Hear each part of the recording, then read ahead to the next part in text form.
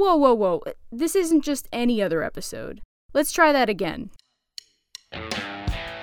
Welcome to the 50th episode of the Seton Hall Undergraduate Leaders Podcast. My name is Audrey Pennington, and I am the student director of this podcast, but today, I'm your host. For this exciting milestone, we'll be taking a look back at some of our favorite moments from the past 49 episodes and celebrating the leaders that helped to make this podcast great. So, sit back, relax, and we hope you enjoy this episode.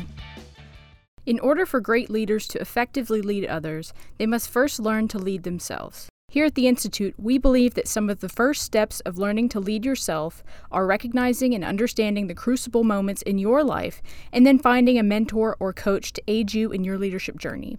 Here's what our guests have had to say. I think it is this consistent commitment to your own self-growth and this inner journey that allows the outer journey to kind of fall into place. I mean, when you're young, you might not have gone through a life-defining crisis, but there's a pretty good chance it will happen. There are very few people that reach their 80s that haven't had some kind of crucible life-defining moment, so it'll happen. And so being forewarned or forearmed is sort of helpful. Your worst day in life doesn't define you. You take, let's say, a passion that you have in life, and passion which may be connected to your purpose. So it's almost like a bridge of defining where you are now in your life, and then on the other side of that bridge, where you want to be. And so in any aspect of your life, that bridge is going to require work, and it's going to require focus, and it's going to require baby steps at times, and sometimes giant leaps.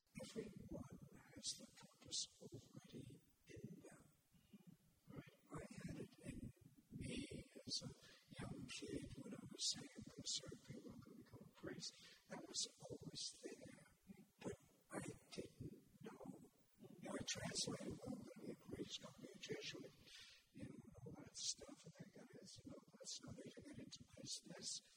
I was still doing the same thing of giving carry, except you didn't know what it was.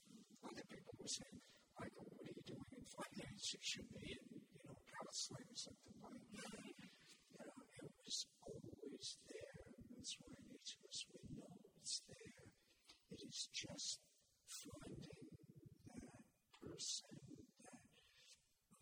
Something, and all of a sudden we wake up and say, my God, that's what I love to do.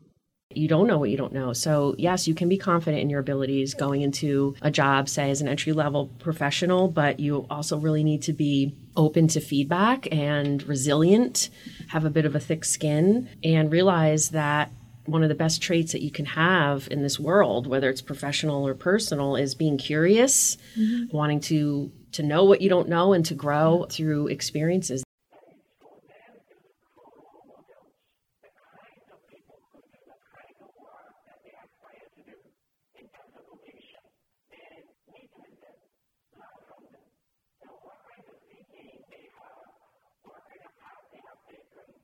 Find a mentor.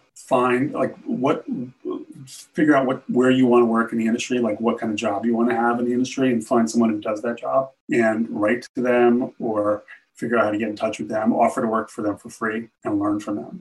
If you can start off as a PA or as an intern at a company that you respect that does great work and offer and kind of throw yourself in the mix and, hey, what can I do? How can I help? You're going to kind of be seen. I tell that to all the interns that work for us. Like the more you do, the more you offer to do, the more you will get offered to do. And the more you take advantage of those opportunities, the better off your career will be. And if you can find someone who's good at what they do and learn from them, that's priceless. In our jobs, we never want to say, I don't know what I'm doing, because we feel scared that we're going to be judged. But I think it all starts at like the very onset of that relationship of, as your manager, I got you. Then you're on the same page. It's not like a hierarchical relationship. It's like a partner relationship. The next part of your leadership journey is developing your ability to effectively lead others. Here are some of our favorite pieces of advice and insight from past guests.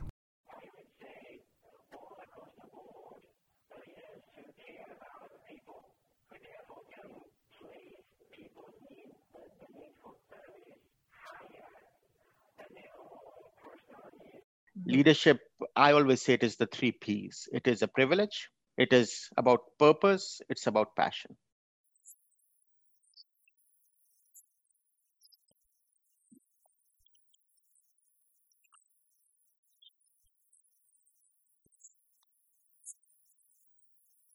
And as a leader, I think the most important thing to do is to listen. And it's really important to understand what someone is trying to say to you and asking questions to make sure you understand, because you have a responsibility to understand it. We are born into a system that we did not ask to be, that in many ways determines our fate. And so I'm here hopefully to break down those barriers, to allow people to see one another as humans, and to really let people, irrespective of race or gender or ethnicity or sexual orientation or ableism, to be their best selves and to be celebrated in any space. Leaders, give your people sandboxes. You have 4 walls, of course, and the sand in the middle. The 4 walls are the framework of what you're doing. So you know your job description of like, you're expected to do this, this, and this. So that's the framework. And then as a leader, you should give your people the tools to go in that sand and then craft and build a really amazing castle. And the castle is representative of how they do their job. So as a leader, you give the people the tools, the shovel and the bucket and all that. You set them up for success. And then you give them a defined framework of what their job description is. And then you let people lean on their expertise and build the castle that they want to architect. I think for me, the secret to leadership was empathy. Empathy that I had developed in my journalism, being able to put myself in the shoes of someone else and understand what it's like to be them. An absolute essential skill for leading other people was not just to tell them what to do, but to help them achieve the best that they could achieve and understanding where they are coming from. If I can't make the decision quickly on my own, then I'm going to look at my group and say, okay, who actually has knowledge and experience in these things we're struggling with? Because guess what? Consensus among people that don't have a lot of knowledge and experience is useless. So what you want to do is be super brutally honest with each other and say, okay, who actually has knowledge and experience in these buckets? And guess what? That's the group we're going to listen to on this topic. And that's how we're going to increase our wisdom and make the choice.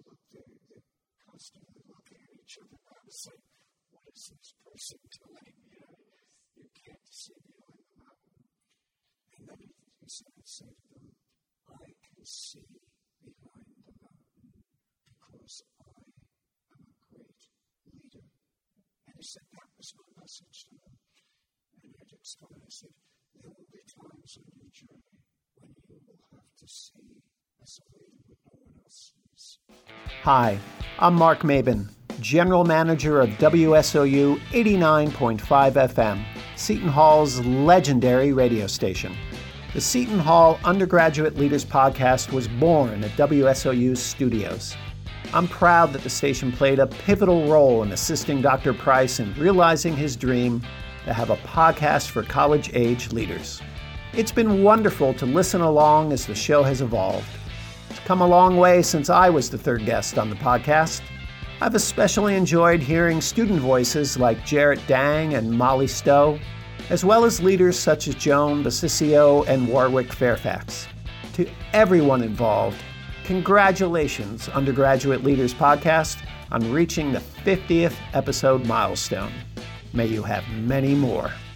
Over the past 2 years, the podcast has been fortunate enough to speak with many different leaders in a variety of different fields. Here are some highlights from each industry, beginning with diplomacy and international relations. Included are clips from guests such as Mohammad Mirgarari, Tatsushi Arai, Janice Kovac, and more.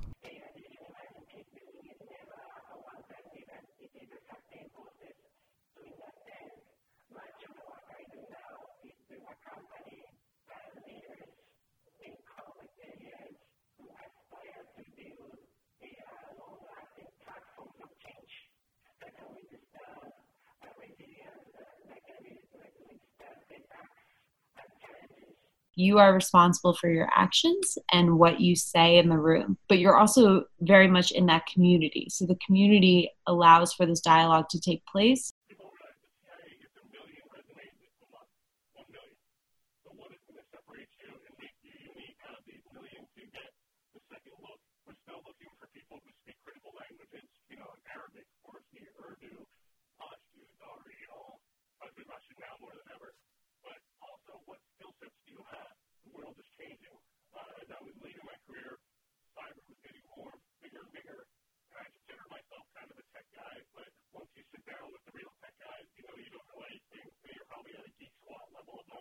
when I found out about the Arva Institute and hearing how the Institute's bringing together Israelis and Palestinians, which has held, historical conflict for years, I figured this would be a great opportunity to learn how to apply those conversations to here in the United States, because if they can figure out a way to have a discussion around the environment, we absolutely can make that happen here in the United States.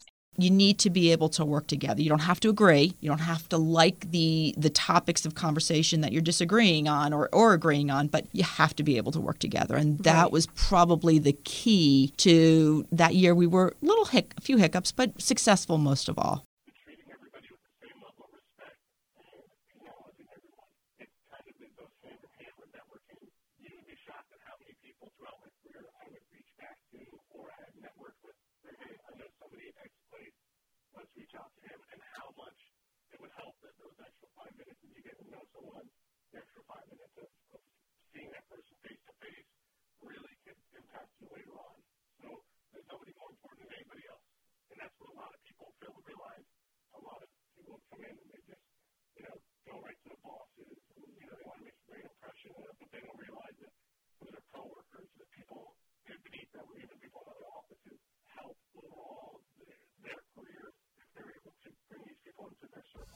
Hello everyone, my name is Rishi Shah and I am a biology major in the BSMD program and also a part of the Arts and Science cohort in the class of 2023 for the Buccino Leadership Institute.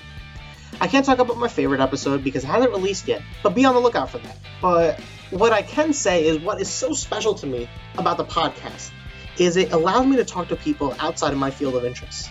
As a science major, specifically biology, I don't often get the chance to speak to people outside of my field of interest because of time constraints.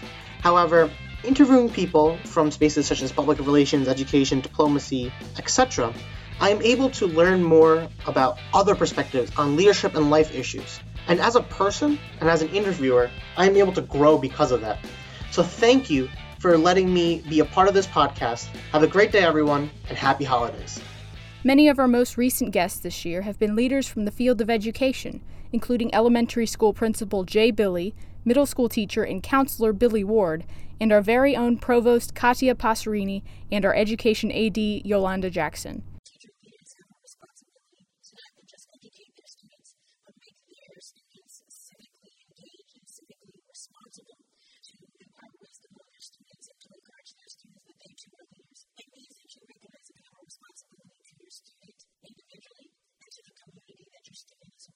When I interview a teacher, one of the things I ask them is, okay, you want to work at Ben Franklin School. Why do I want my child in your class? Then I listen carefully to what they're saying. And so you want to be that teacher that you'd want your own child in your class and excited about coming to that classroom every single day. Because everybody, especially when you're just out of college, your first answer is, well, because I really love kids and I'm the best teacher, and again, you have to say those things, of course. But do I really feel it? Am I excited? Would I be excited, Claire, if I was interviewing you to say, yes, when I have a first grader, I want them in your class. And then if I have 100 of those teachers, I'm in good shape. Continue to question anything that the professor says. It's such a better class when you don't have students that are just listening to, your guidance, which there is a space and place for it, but that they're questioning what you're doing. And I know that the professors welcome this in general because it makes the entire class very exciting. You talk, you discuss more so than just reading and repeating. So I think that's what I would encourage the students to continue to do, continue to ask all those questions. As a teacher, I often feel like a student, and being a teacher and being at the front of the room is a real privilege. But I'm never really the guy to kind of stand up at the front and say, hey, I got all the answers. I haven't made it. I'm trying to make it. And what I mean by that is I'm human. And I think being human, you have to kind of be open to the whole spectrum of human emotion. And I think it's got to go both ways. If you're in a healthy environment where the teachers are learning from the students and the students are learning from the teachers, and it goes both ways. And I think that's our human nature. There's a give and a take and a push and a pull and a love and a be loved. And so I think it's really important as a teacher to be open to that. And I think if you are, your students end up being more engaged in the long run, and they see you as being somebody, who isn't such an authority figure, but really a human being. What's important in your brick and mortar classroom is important in the virtual classroom. So what should be important is, especially at the beginning of the year for elementary kids, is building those relationships. So that's where you spend your time. It looks different on the screen than it does in the classroom. You know, we're not all sitting at a carpet in a circle, but there are ways to do that. And our teachers have been really good at giving kids time to talk to each other and, you know, building that classroom family, because that's how you make your classroom successful during the year. When you build that classroom family, learning can't occur until those relationships are formed. The importance of good leadership in the healthcare industry cannot be emphasized enough. Next is some insight from guests Roz Hollingsworth, Jenna Mason, Ruchin Kansal, and Allison Lamoureux on leadership in the healthcare and nursing industries. At the middle of the first semester, our fall semester freshman year, Dr. Connolly kind of gave us the challenge of, finding an innovative idea for healthcare. Dr. Connolly is the head of their program. Yeah, so she kind of gave us the challenge to kind of think of an innovative idea, and we started bouncing off ideas, and I think Katie was the one who kind of came up with the idea of Care Call. And from there, we just all were very excited about the idea and wanted to work on it. So we decided to, continue on with Pirate's Pitch. So Care Call is basically a tablet/software system, so a software system that would be implemented into a tablet, and in hospitals they'd be put in patient rooms, and it's basically to help kind of replace the call bell system to kind of make, which is that button you see in TV shows where the patient pushes a button. Yeah, it's I need a nurse. This is a more high-techy version. Yeah. Okay. Yeah, so it's basically more modern, high-tech version of a call bell system. I tell, different nursing students that come spend the day with me and things like that, when it comes to you as a leader, that's something that is unique to you. It's special to you. It's something that you take with you wherever you go, whether you're on a nursing unit or you're in the outpatient setting, or even you as a person kind of coincides with who you are as a leader. But it's something special. It can be cultivated and developed and take different experiences and really fine tune your leadership skills and things like that. And I also think it's very important to recognize that being a leader doesn't mean you're necessarily in a quote unquote leadership position. Sure. Sometimes being a leader is, doing the right thing or being flexible or adaptable to change and just kind of with or without a title. Exactly. You don't need a title to be a leader. Healthcare is a very personal thing. Mm-hmm. And we live in an environment where it has become a business, right? Mm-hmm. And we as patients are treated as someone with a dollar value on our head. That is good and bad. I mean, that is good because that really incentivizes the healthcare industry to continuously innovate and bring the best technologies, best procedures forward. It is bad because a lot of times we forget that we are talking about humans here. So what I would say is having a human-centered approach to medicine is very, very important. Always reminding ourselves that we are in the business of healthcare for the patient, for the individual is very, very important. And then from that perspective, precision medicine is very important because not all of us are created equal. However, if we can leverage technology, science, and humanity to create the best outcome for each of us. To see what's been achieved in a short time, the continual emergence of new data around these vaccines and seeing progress into clinical trials, and then the type of results that came out from Pfizer just a day or so ago, really exciting to see that and really motivating for us who are working in this field to keep going, that we're on the right track. Hello, my name is Jasmine DeLeon. I'm part of the Diplomacy Cohort class of 2024. Something that's really special about the podcast is that each guest has a different but really compelling story, and they offer up advice that anybody can learn from. This next segment features our favorite clips from guests that are leaders in business, though their knowledge and insight is applicable in almost any field. Here are some highlights from Craig LeMasters, Michael Riley, Jack Shannon, and Lee Miller. Most leaders at every stage, including the CEO, leave these three things behind. Number one, personal brand. Study it, work on it, figure it out. You can't lead effectively without understanding your personal brand, activating it, and always nurturing it. Number two, learn how to communicate. Communication is not hard, and it's not being the next motivational speaker and all that kind of stuff. One of the biggest drawbacks for leaders, particularly in crisis crisis time like we're here now is the muddled message, right? That's what's happening in your groups even, is they can't message to each other what we're trying to get done. And then when they do land on a decision, they probably message it very poorly to the group, right? I'd be almost willing to bet the people that win every year are the ones that have the best message, not the best idea. So learn how to communicate through message squaring. And the third thing is be part of building an incredible culture in whatever organization you go into. So work on your personal brand, learn how to communicate through tools like Message Square, and be a part of something that's super gritty, and you be a part of that personally. And I promise you, you will thrive.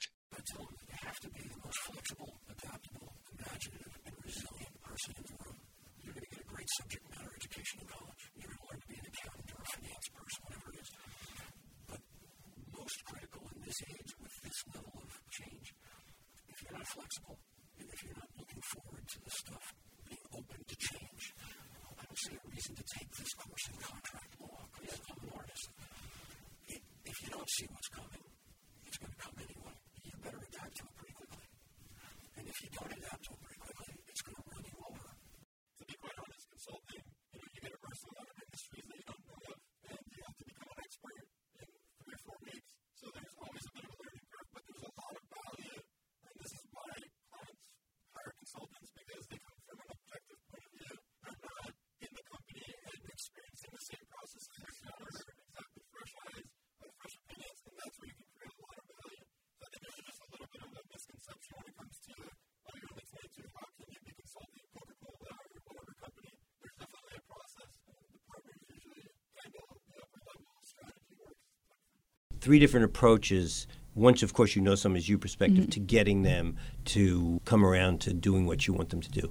Convince is about how do I affect the perception of value? How do you, when I make a proposal, how do I get you, rather than saying, that's an interesting idea, let me think about it, to, wow, let's talk about this. How can I do that? So that's what Convince is. It's how to, again, by appealing to what you care about, how do I present this in a way that really triggers your emotional response of, that I really want to do that. Now let's figure out the details. So that's Convince.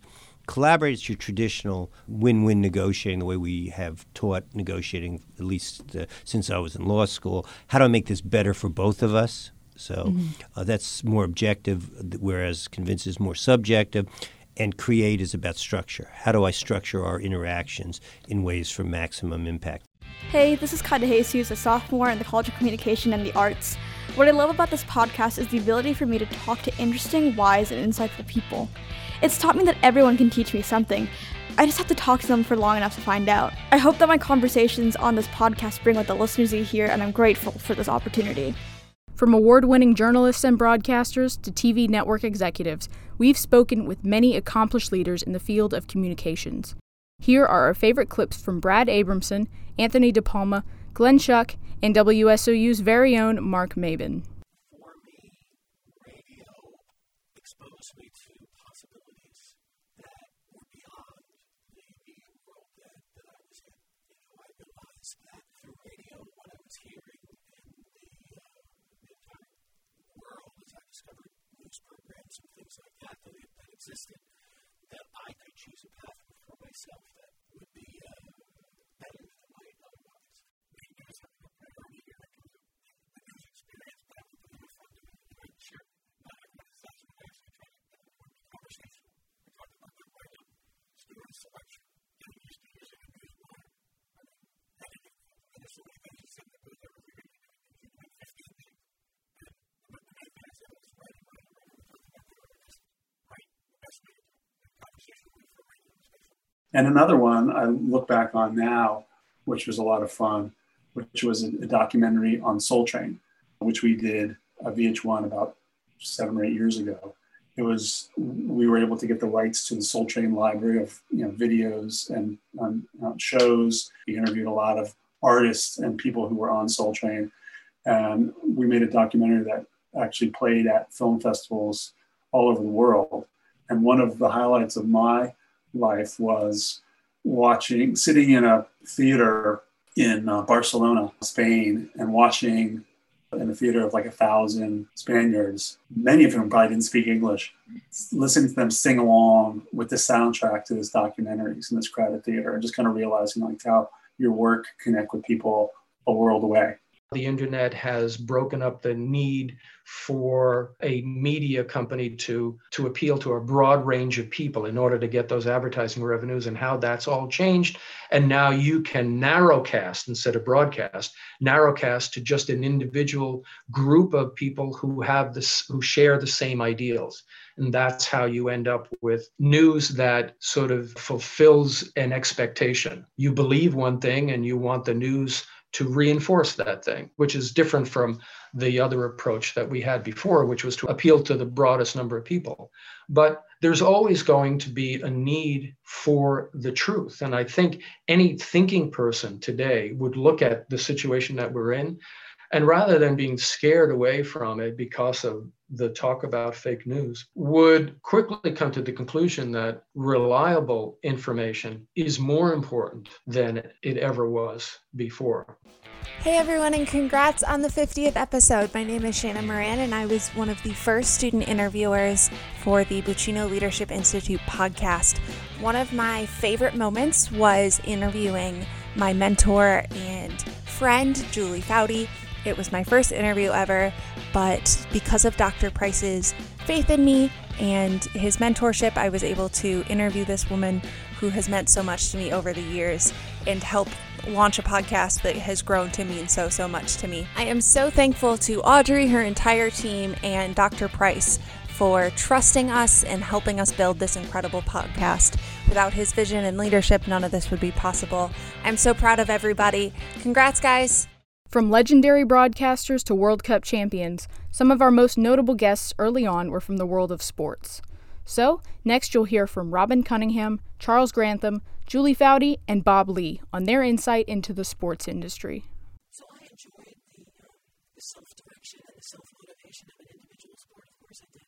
But there's nothing more gratifying to me than playing on a team and having that cooperative effort, that cooperative feeling when you have 4 other people or however many people doing something for the betterment of the group.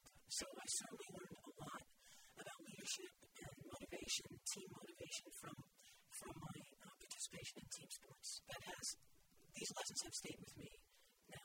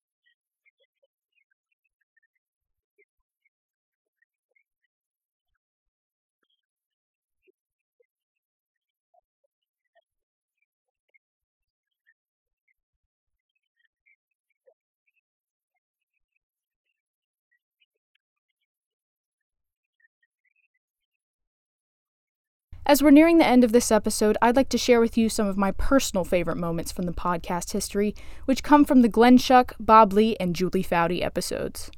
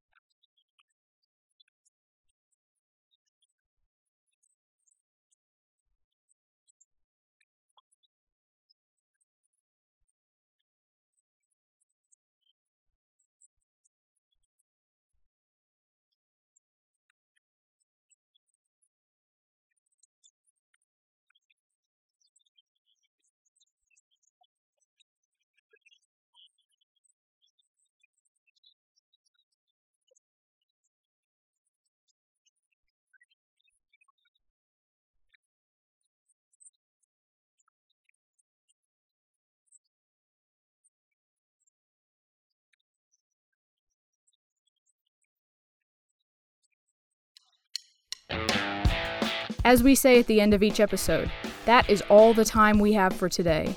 I'd like to thank our listeners, each and every incredible guest we've had the privilege of talking to, Mr. Mark Mabin and WSOU, Doug Wooliver, and of course, every member of my team. Ashley Howard, Kai DeJesus, Rishi Shah, DJ Matos, Claire Samuel, Brady O'Malley, Keshav Agiwal, Jasmine De Leon, Claire Donnelly, and of course, my original team, Peter Eggerding, Allison Lamoureux, Will Steck, and Shannon Moran. Without any of you, this podcast would not be what it is today. And last but certainly not least, I'd like to thank Dr. Brian Price for believing in me and entrusting me with this podcast. It has truly changed my life. Here's to 50 more episodes, and to our listeners, we'll see you in 2021.